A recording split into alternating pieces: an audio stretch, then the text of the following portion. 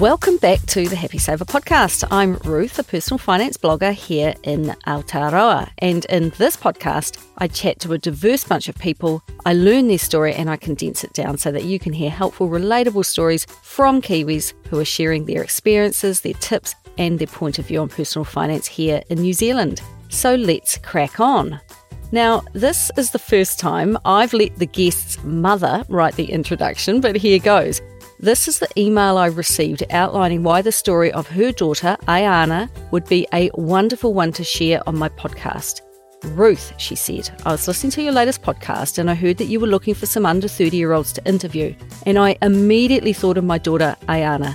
She is 25 and currently doing very well in life, not just financially, but work-wise as well. She worked at Subway from the age of 13, having done a paper run before that. She left school with $12,000 in the bank. She had a brief stint in the Navy, completed a Bachelor of Communications, started an internship in LA, came back to New Zealand because of COVID. She picked up work at a radio station, then worked as a carer, and then spent last summer working as a cleaner in Antarctica. She's now back working in radio. She takes life by the horns and is absolutely making the most of it. Now, there have, of course, been ups and downs, but they all come with lessons. She's enjoyed a few wonderful jobs so far, and her aim is to fire at some stage. Her story is simply about a young person who budgets, saves, invests, has goals, and actually makes them happen. So, crikey, what a wahine, and I can't wait to tell you more about her. But before I do, you know how this works. I want to tell you all about my fabulous sponsor, Pocketsmith. I do like a bargain, so imagine my delight when my favourite local restaurant said that they were looking for a mystery shopper, all expenses paid. My family is less interested in budgeting and bargain hunting, but they do love eating. And all we had to do was order, eat and pay the $125 bill. I categorised this as an expense in my dining out budget within Pocketsmith. Once I gave the restaurant my glowing feedback, they reimbursed the cost of our delicious dinner, and I categorised this as income in my dining out budget within Pocketsmith, meaning that one cancelled out the other. Given that we eat out about twice a month, I managed to halve this monthly expense, freeing up money to use elsewhere. If you want to supercharge your finances with Pocketsmith, they've got a deal for you. Happy Saver listeners get a whopping 50% off your first 2 months of Pocketsmith's premium plan. To get your deal, go to pocketsmith.com/The Happy Saver. That's pocketsmith.com/The Happy Saver.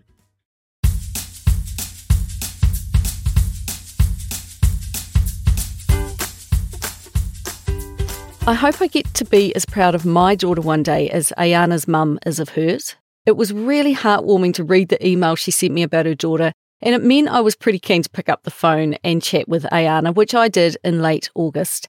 Now, she grew up with her younger brother in the stunning region of Whitianga. As we chatted, she remembered that she was really keen from quite a young age to have her own money, and she really latched onto the thought of earning money, and she did a paper run from the age of just 9 years old. She had saved her first $1,000 by the time she was just 12, just by doing her paper run. Her parents talked a little about saving and doing good things with her money, but she doesn't think it was their intention for her to be quite that intense, and she doesn't recall any conversations about investing, but saving for travel or university was definitely discussed. A family friend owned a Subway franchise, and Ayana made her start there working 2 to 3 weeks over summer, being the runner, like chopping tomatoes and doing dishes and just generally helping out. And after that summer stint, and when she was in year 10, so she was about aged 14 to 15 years old, she stayed on and worked a 5-hour shift after school once a week, and she worked maybe a 6-hour shift on the weekend. At the age of 16, and after she'd been at Subway for a little while, her mum sat her down and encouraged her to do a spreadsheet on her spending, noting down where her income was coming from and going to. Now, I asked what prompted her mum to do this, because although fabulous, it is quite unusual. Ayana didn't really know how much she was spending, so she thinks she was just starting to spend a bit more money a bit too freely, which her mum had noticed, and it was time for a lesson. Noting it all down in a spreadsheet was a good way to look at what was actually happening with her money, and having that conversation, it just made her more aware of where it was coming from and going to. Prior to this, in her own mind, she thought she was doing great, but her mum showed that there was a little room for improvement. Although I know it would be a bit jarring to realise that you were not quite as fabulous as you thought you were, I'd far rather that this gets worked out while a teenager is at home with a caring adult to give perspective and guidance. And in hindsight, she wonders if digging into this level of detail might have increased her anxiety around spending a bit, which was not the intention of her well-meaning mum at all. But she pointed out that it was a fine line, learning to earn money, learning to spend and enjoy money, and learning to always keep some back for later. When she thought about her brother, who was 3 years younger, she pointed out that he had quite a different personality when it came to money, despite the same upbringing. He needs reminding not to spend too much and needs the lesson to have a bit more caution. But she said that she had the tendency to take being cautious with spending just a bit too far. And this is the fine balance a parent walks between different tamariki. The same conversation with two different children has a different outcome, and I must admit that I'm mindful with my own daughter to not impose my will on her, and instead I try to give her information in a way that she likes to receive it, with my hope being that she retains some of it. And I think it's going to be fascinating to talk with my own daughter as an adult about what she remembers me teaching her about money as she grew up. Now, in their home, Ayana and her family openly talked about money, not all the time, but enough to get her asking questions about interest or tax or whatever was on her mind. She knew it was perfectly okay to ask money-related questions, which was great to hear. So all through school, she worked at Subway, and similar to Pippi, who I spoke to in episode number 73, she also picked up another job as a lifeguard, just as a way to financially prepare for the end of school, trying to save as much as possible. And what was one piece of advice that her parents did teach her about money?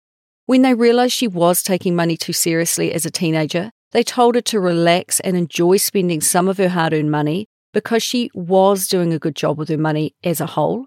And she said the advice was good and it was needed because she was internalising only saving money, not actually spending it. She took it too seriously and she needed to know how to have a bit of fun. And now as an adult, she enjoys paying herself a comfortable weekly amount to blow and enjoy guilt-free because she knows she has saved enough elsewhere. Now, I could fully relate to this tendency to just hoard money, as I saw it in myself and I now see it in my daughter. So, much like Ayana's parents did, I'm stepping in early to remind her that as long as you always hold a portion back to save and invest so you can plan and pay cash for future goals, and so you can watch your investments grow and compound and create a passive income, you can happily spend a portion guilt-free if you do that. As my dad used to say, money is made round to go around. When Ayana was working as a lifeguard on a local beach, she did an advanced first aid course, and she spent 6 days in the bush and was up at all hours of the night doing all sorts of wild first aid rescues. And one of her instructors was an ex-army medic, and they became a mentor. Ayana was loving the course so much that she asked how she could do this sort of thing as a job, and they said, go into the Defence Forces. So by the time she finished her final year of school, she had saved up $12,000, and it was in December of that same year that she also started doing the paperwork required to join the Navy as a medic. She completed the required assessments in March of the following year, was interviewed and accepted in April, and would begin with the Navy in July. So while that was working its way through, at the age of 18, she left home, she spent $5,000 on a car, and she drove it around Te Waipounamu, which is the fabulous South Island, for 4 months, spending most of the money she had saved up. She knew she could get out and explore a bit because she had applied to join the Navy and was confident of being accepted and would therefore have a steady income coming in soon enough. So that trip was a way to break free, to travel and spend her money, which she found challenging.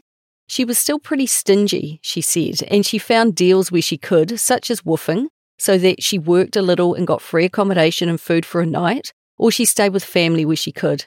And I understand that if you have saved and saved and saved, it's really hard to flip the switch and to do a bit of spending. She experienced that feeling at 18, but retirees actually experienced that same feeling. They spend a lifetime earning and stockpiling cash and investments and then have to mentally flick a switch to allow themselves the freedom to then start to eat into that capital. And it's hard to do that at both ends of life.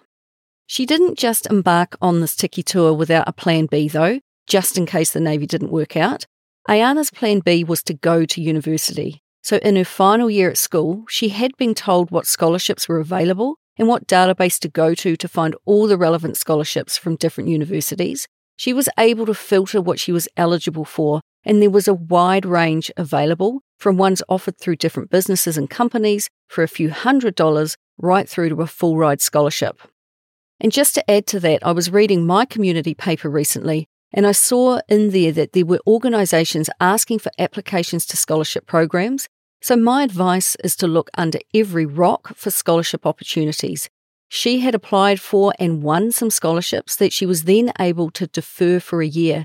So her plan B, if the Navy was unsuccessful, was to take a gap year, travel around in the first half of the year, and then get some work in the second half of that year. And then the following year she would start uni and use those scholarships then.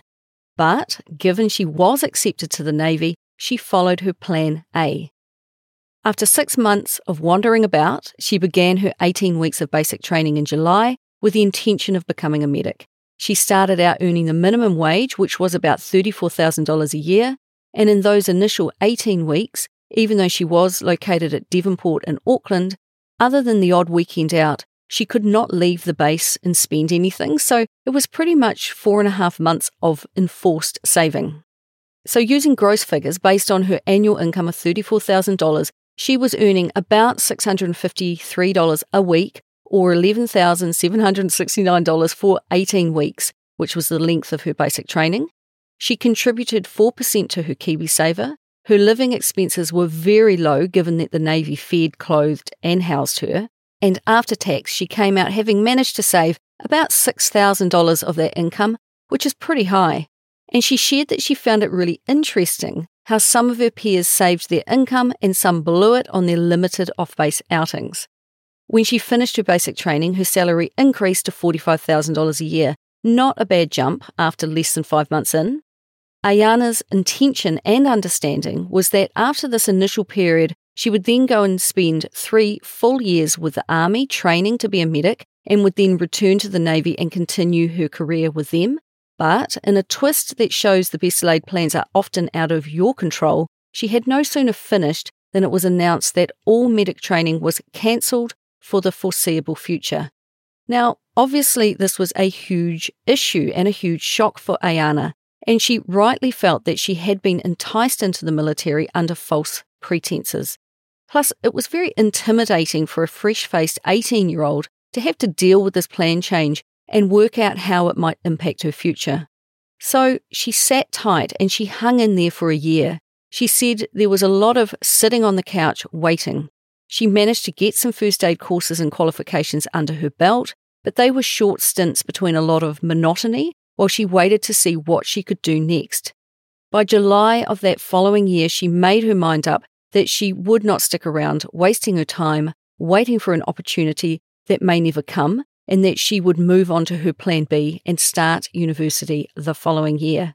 But she bided her time and stuck it out for the $60 accommodation and having all her meals cooked for $5 a meal.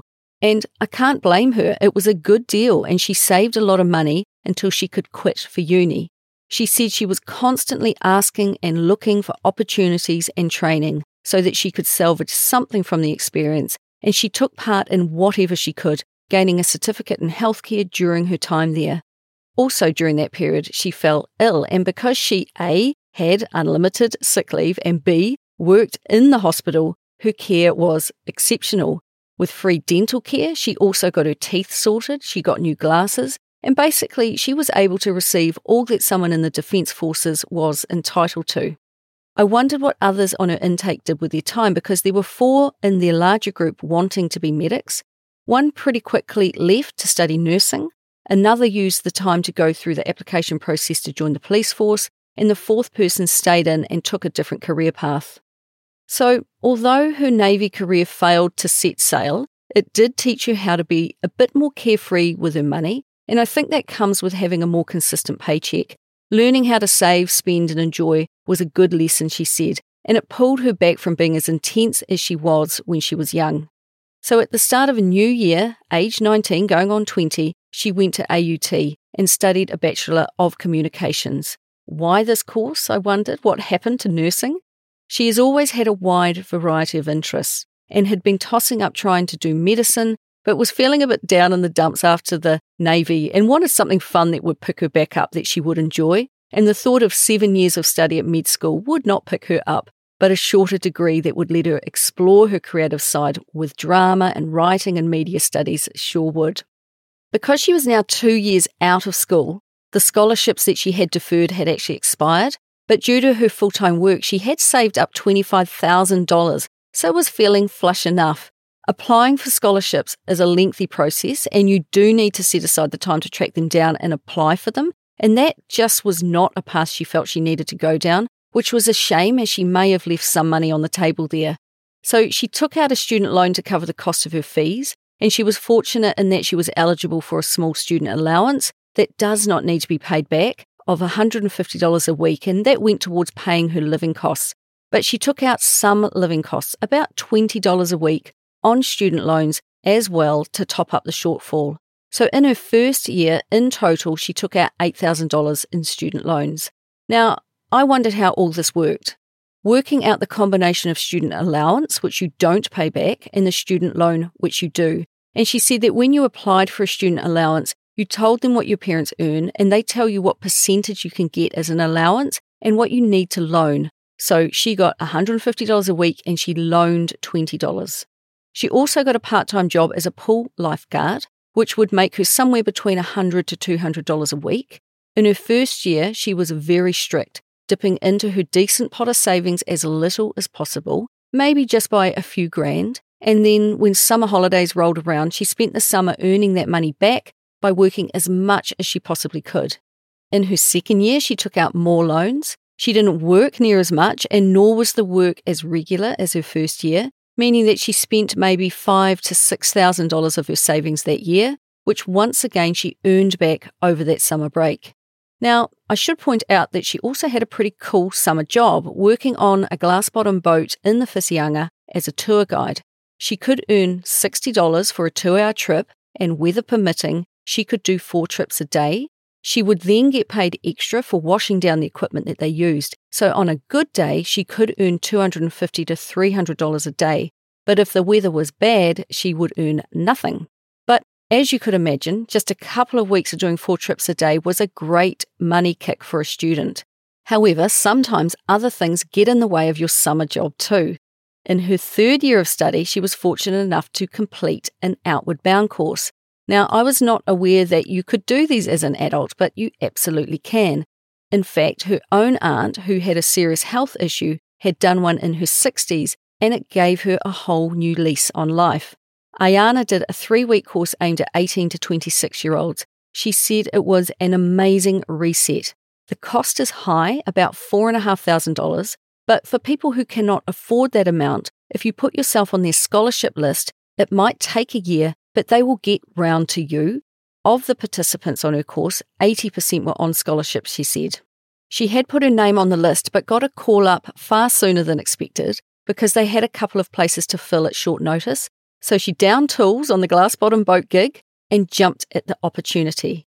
She said they get on the phone with you, they did an interview and asked how much you can financially contribute to cover the cost of the course.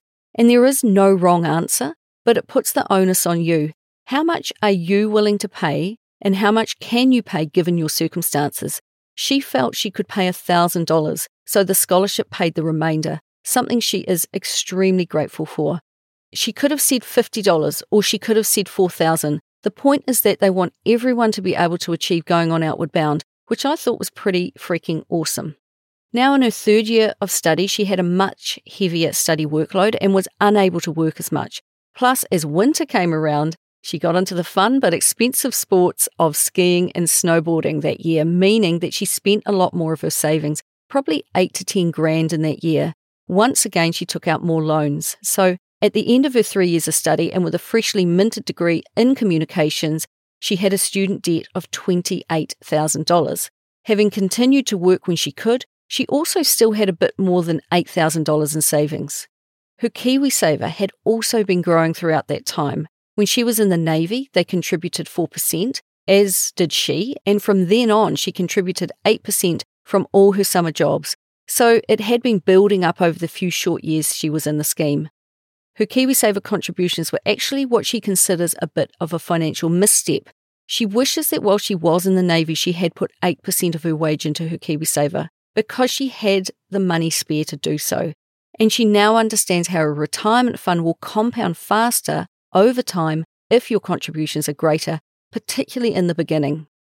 Ayana has worked out that if she wants a comfortable retirement, 3% is just too low, and she needs to have a higher contribution to her KiwiSaver from a young age, much like they do in Australia, for example, where they currently contribute, I think it's 10.5%, which is about to go up soon. Ideally, she wants to leave it alone for retirement and try to avoid draining the account for a first home. Ayana said it was her understanding that the more she invested younger in life, the more that money could build over time, and when she understood the concept of compounding returns and time in the market, she wanted to make it work, and she has continued with this thought. Now, at the age of just 25, she has a $33,000 KiwiSaver balance, and her investments are with the provider Simplicity in a growth fund. So what are her intentions with her KiwiSaver? She listens to a Kiwi financial writer that I have a huge amount of respect for, Mary Holm, whose view, Ayana said, is that ideally KiwiSaver is for retirement. But if she does want to buy a home and she didn't have the time to save for it elsewhere, although it would be nice to leave it there, accessing her KiwiSaver might be the only way. So straight out of university, she had a full-time job lined up with a regional radio station with what she called a whopping starting salary of just $40,000. And yes, she was being ironic, in case you were wondering. Followed up with, I definitely went into communication and journalism for the money, not. However, this job was not the only thing she applied for. As any graduating student will, they spread their net far and wide in search of employment. I think I had learned enough about Ayana by now not to be surprised that she had a number of irons in the fire. She had applied for many things, one of which was an internship with a recording studio in LA. And soon after starting her radio job, she found out that she had actually won this internship. It would pay for flights, insurance, her visa, 3 months of living allowance, which equated to about 10,000 New Zealand dollars, and 3 months of invaluable experience with one of the most well-known recording studios in the industry. Her Kiwi employer was really supportive. After all, what an opportunity. And they gave her a short-term summer job instead of a full-time job. In February of 2020, she jumped on a flight and left to begin her 3-month internship. But you know what else got to America right about that time, don't you? Yes, COVID. For 2 weeks, she was into it, starting her internship, seeing lots of famous singers. It was a really cool experience, but then extremely quickly COVID arrived and things became quite serious quite fast. One day she was like, yeah, this is nothing more than a cold, and she'd rung up her mum and said that she was going to stick it out. The next day they were televising the digging of mass graves. President Donald Trump was blaming everything on China, so that was chaotic in itself, and she said it was just a really scary time. On that day, she was too scared to go on the bus in case she caught this unknown illness, and her hour-long walk to get home, it took her past long lines at the supermarket with people panic buying. Ayana thought, I don't think this is the place for me anymore, and the day after she told her mum she was staying, well, she changed her mind and was booking flights home, managing to get on the last flight home that she could still use her ticket for. She loved the very short time she had over there, but much like her brief Navy stint, sometimes plans changed, and she was getting pretty good at making fast decisions now and adapting to whatever was coming her way. She arrived back right at the time when none of us knew what COVID was about. We were all just adapting as we learned more information day by day, and every day brought something new. She acted fast to find somewhere to put herself into isolation, because this was before we had isolation hotels, and full credit to her, she just tried to stay one step ahead and solve her own problems, and I really admire her for that. Although stressed, she had a clear enough head to work out what to do. Plus her family and random members of the community stepped in to help, which is what this country is all about, right? Now, as stressful as this unfolding situation was, Ayana said that when unusual stuff like this happens, she gets a bit of a thrill and you have to go into a different mode. It is a good skill to have because it lets you keep a clear head and look for hazards, for weaknesses, but also for strengths and opportunities. So while in isolation, she started working again at the radio station that she was originally meant to work for. And that 10,000 New Zealand dollars from her internship that was meant to pay for her 3 months, well, they allowed her to keep whatever was left, which was immensely useful. To get out of her accommodation lease in the US, she had to pay another $1,000 in rent, which she was able to cover. And once she had tied up all the loose ends over there, she came out of the whole experience a bit richer, maybe by about 6,000 New Zealand dollars. Plus, for a person working in radio, the stories she has to tell are ones people want to hear.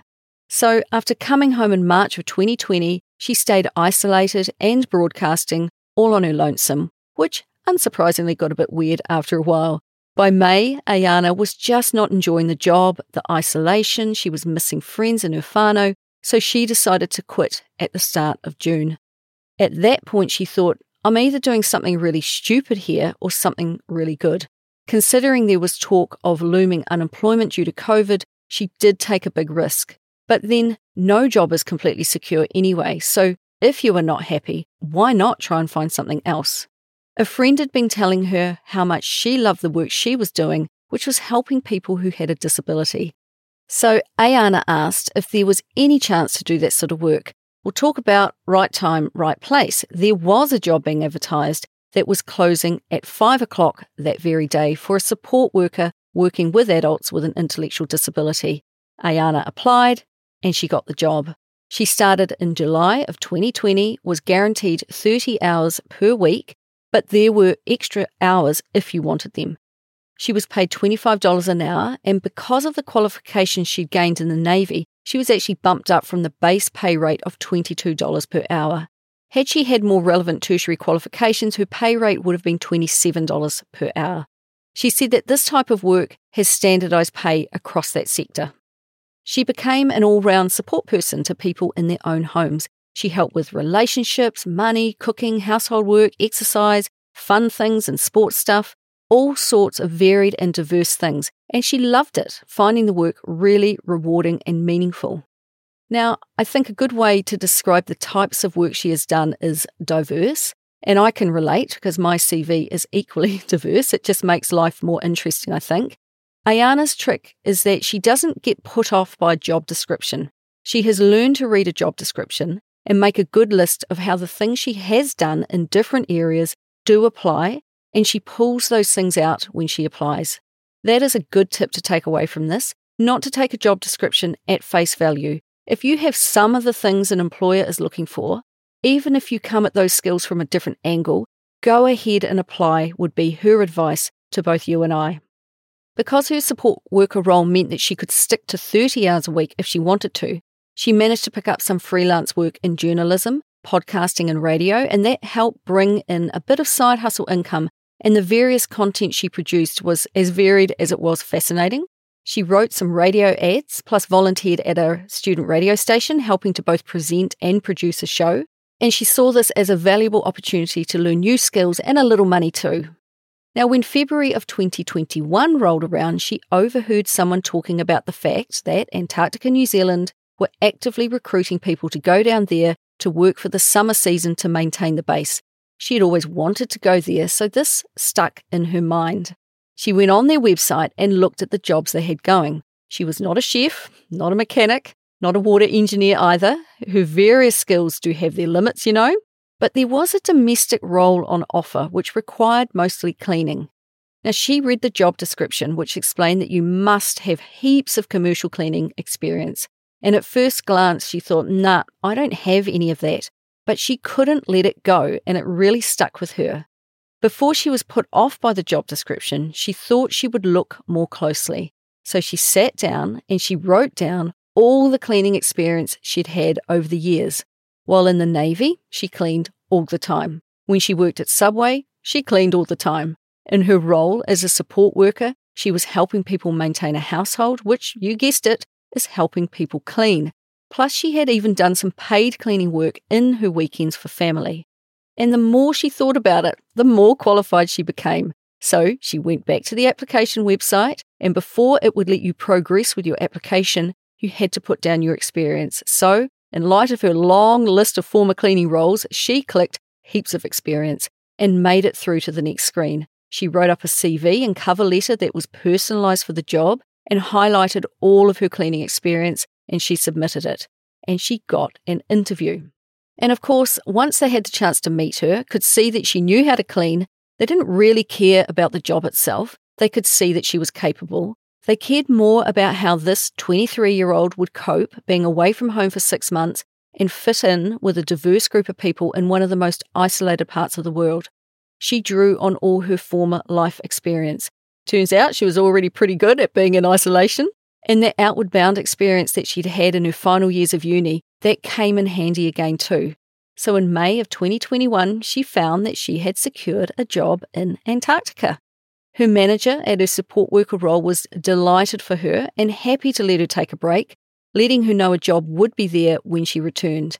And that is something else I noticed about her. Every time she left a role, she left the door ajar. All of her former employers seemed to want to take her back, and that says a lot about a person. So to those listening, don't burn your bridges when you move on. She completed the medicals and the prep required by Antarctica New Zealand, and she went to Christchurch in August of 2021 to undertake 2 weeks of induction training, to meet her new colleagues, carry out first aid courses, learn how to put up tents, and basically learn how to be safe in the extreme cold. She then went into 2 weeks of isolation for COVID, which ended up being 5 weeks, all the while put up in a Christchurch hotel. It was quite cushy, she said. In September of 2021, she flew down to Antarctica for a 6-month period located on Ross Island, and she was on a $52,500 annual salary, but given she was only there for 6 months, that makes it $26,250. But apart from what you spend on the bar or in the shop on t-shirts and souvenirs, it was all savings because you don't pay for either food or accommodation. And they also offered an employment assistance program, and she took the chance to sit with a budget planner, and together they went over her earning and spending and worked out a loose budget. She said that most people think that these types of programs only offer counselling, but in most cases they offer a wide range of support, and she recommends we all dig into what is available. At any place she works, she actively looks for the job perks that are available, and we should all do that. Now, as for the work itself, the cleaning, it was long days and long weeks, she said. She worked 6 days a week, so a 48-hour week, instead of a 40-hour week. It was more than what she had expected in every single way. More cleaning and more work, but more opportunities and more fun than she thought she would get to do.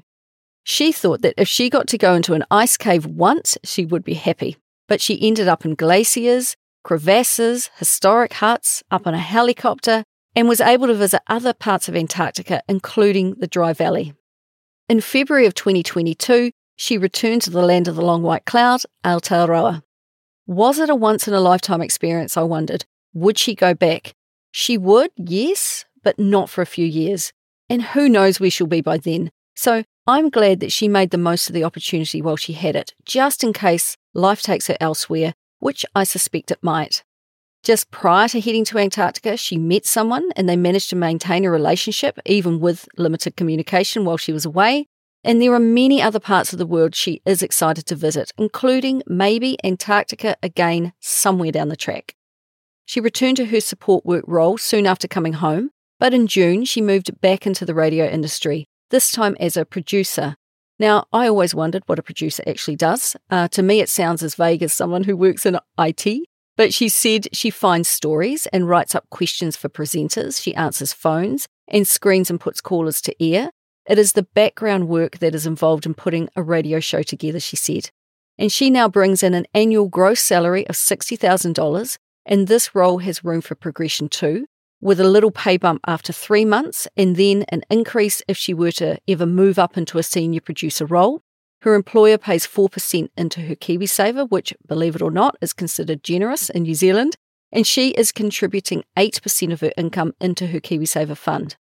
As it stands today, the 12% deductions from every paycheck, plus the extra $1,000 of voluntary payments she has made, has brought the outstanding amount of her student debt down from $28,000 to $15,000.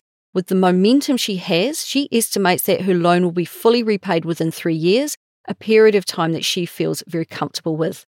The reason she is pretty comfortable is because she is intent on investing as much of her income as possible, because it's her view and intention that this will make her more money in the long run. Remember that she worked out early on in life how compounding returns work. They need time. If she were to put all her money on her loan, her view is that this is money that is not invested. As Ayana has worked out, life can throw and will throw you curveballs. She agrees that one fly in the ointment might be if she decides to move overseas, yet still has student debt. Currently, she has no plans to move overseas, but she has thought about this scenario though. If she did decide to up and leave New Zealand, she feels she could clear any remaining debt pretty fast and leave the country owing nothing. So where is the money she saved in Antarctica and the money she saves in her current job going to? One of her investments is with provider Hatch, and she has a balance of about 10,000 New Zealand dollars. She chose them because she had US dollars left over from her LA trip and was able to transfer her US dollars straight into her Hatch account, so not incur any money exchange fees. And because of their $3 fee when you buy shares though, it makes better sense to invest larger amounts. So she invested this lump sum amount and she now saves up between $500 to $1,000 and invests that in one go. It makes the fee more palatable, she said. She said she is buying a Vanguard S&P 500 fund, a Vanguard Growth ETF, and a Vanguard Information Technology ETF.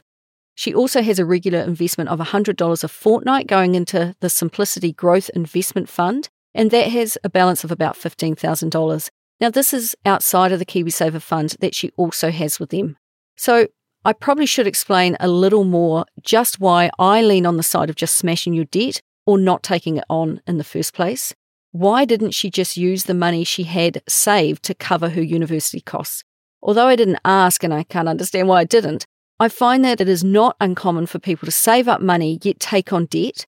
Having that cash in the bank, it gives them a feeling of comfort and security, even though on paper they might be in debt, often with a negative net worth. And coupled with that, the fact that student debt in New Zealand is interest-free, the view is commonly that, oh, it's cheap debt. Why would you not take it on and use OPM or other people's money? Some even think that they will invest their own money instead and hopefully make money while they also borrow money. Now, I understand the theory, but often the execution of it is quite poor. Many that I hear about end up with both debt and no money, having failed to invest it or invested it and lost it, or just plain old spent it. Most don't get beyond the theory of borrowing money to invest. At least in the case of Ayana, she is true to her word. She has a plan in place to have her $15,000 of student debt gone within 3 years, and she is systematically also investing into the investments she's chosen. And if you add up her KiwiSaver, her Hatch, and her Simplicity balances, she has money invested of about $58,000, so she is clearly walking the talk. She banks with BNZ and always has. They have a bank account that they call You Money, and according to their website, it lets you open up to 25 bank accounts and make unlimited withdrawals. It has no transaction fees and no monthly account fees. Why so many accounts? They would be used for a variety of sinking funds. Now, at the moment, Ayana uses up to 9 accounts, and she told me about 6 of them. One of them is that she has a bills account that her pay goes into, and she distributes money to other accounts and bills from there. She has seeded this account with money and likes to keep the minimum of $1,000 in there, which is a good buffer to have. She does not give herself EFTPOS access to this account. Think of it as the distribution centre for her other accounts. Another account has an EFTPOS or debit card attached, and into here she pays herself $285 a week to cover food, petrol, socialising, and what have you.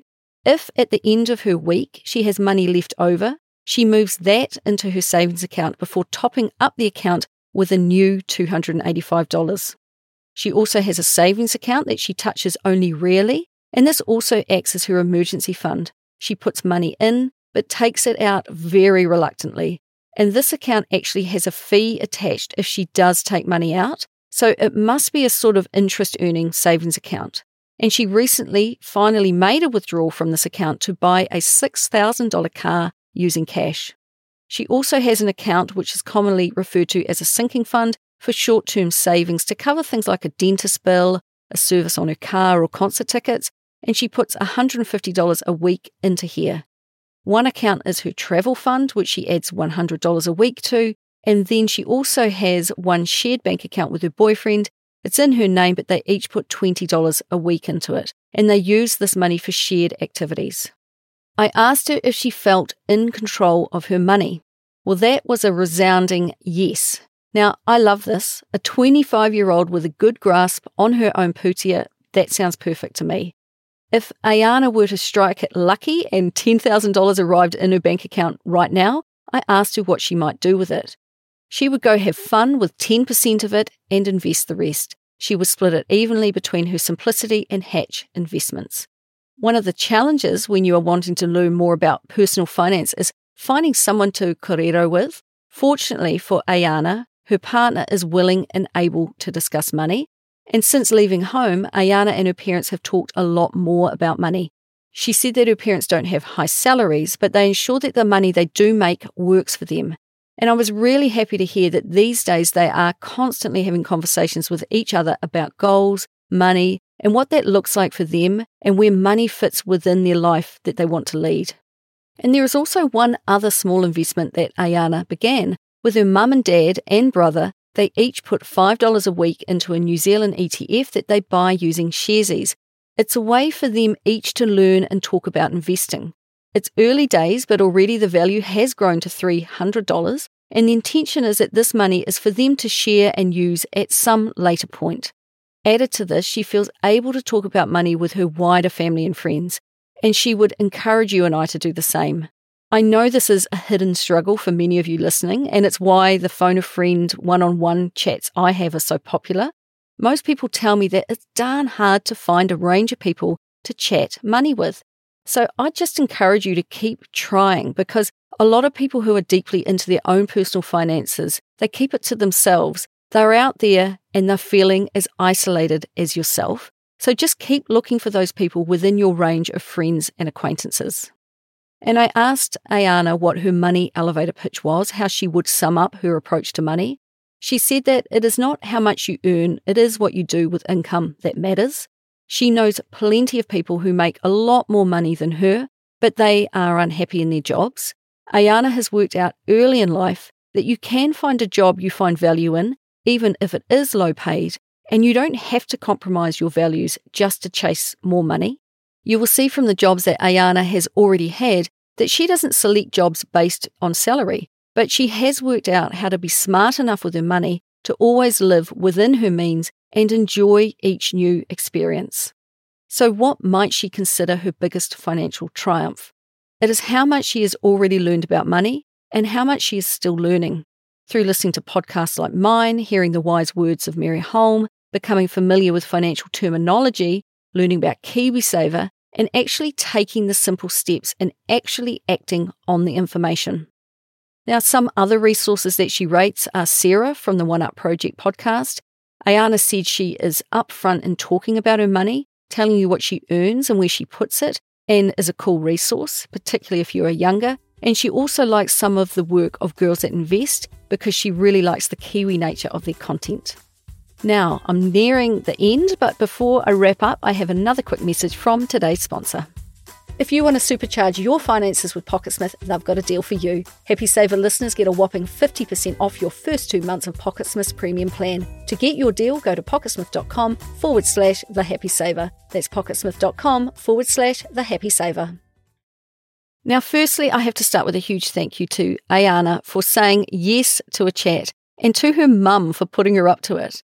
If people want to check out some photos of her adventures so far, you can find her on a personal blog at ayanamay.wordpress.com, and that's spelled AYANAMAY.wordpress.com.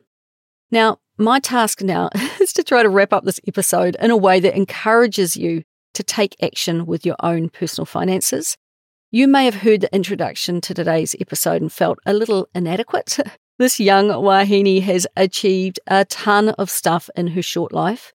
Her proud mum put her name forward because she thinks she's doing very well, not just financially, but work-wise and personally as well.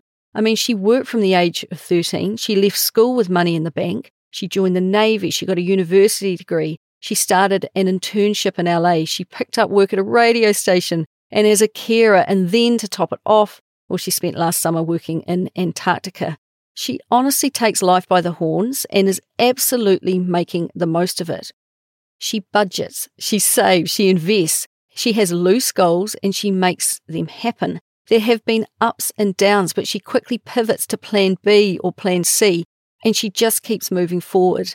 And throughout our conversation, it was clear that she quickly chalks these experiences up to, well, an interesting experience, and she has a sense of excitement about her future. Now, comparison is the thief of joy. If you look at your own life and you feel inadequate compared to Ayana, please don't. She was as surprised by her journey so far as I was. The point of this podcast is not to model your life on Ayana's. It is instead to use the experiences of others as a benchmark in your own life. And my hope is that by hearing how other Kiwis have gone about the business of living, you will pull things out that you can use in your own life. And if you are doing well, well, tell yourself you're doing well.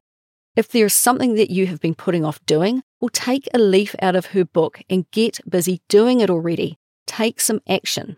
She said of her own journey, it's been pretty random so far, and that she mostly goes off gut feelings rather than stats and data. And while she does have a goal in mind to buy a home one day and retire early, she doesn't have specific or detailed plans on when she is going to get there. But I think the key to her interesting life is that she is trying to do the basics right in order to set herself up. Apart from paying off the student loan, which is ongoing and she has a plan for, she moves from one thing to the next cleanly. A lot of people lurch from one thing to the other and leave a right financial mess in their wake. Not Ayana. By finishing something cleanly, she keeps her options wide open and is not weighed down by past decisions. She plucks out the useful bits and she moves on. Because she has experienced firsthand that the best laid plans can and will change, she is getting very nimble at moving on. And the one word that jumps out to me from speaking with her is adaptable. She has the basics right, and that forms the basis of her toolbox. She is constantly adding to her toolbox of useful skills. So every time an opportunity comes along or a challenge presents itself, she just rummages around in that toolbox of hers and she works out how to adapt her emotions, her skills, her resources, her time, and her money to keep moving forward in a positive direction. Now, given enough time as her net worth grows and the invested assets that she is building up grows, she's going to find that an increased level of wealth is going to offer her even more fun experiences. Interesting things keep happening if you are an interesting person, and I'm looking forward to staying in touch with Ayana to see where life takes her next. So that's all from me this week. If you want to get in touch, you can, of course, find me at thehappysaver.com, and I would love it if you could leave me a rating and a review wherever you listen to podcasts, and please do share this with your friends. It is the best way that people can learn about the podcast, and I would love it if you would talk more about money with your own friends and whānau and help me continue to help others be better with money. So until next time, happy saving.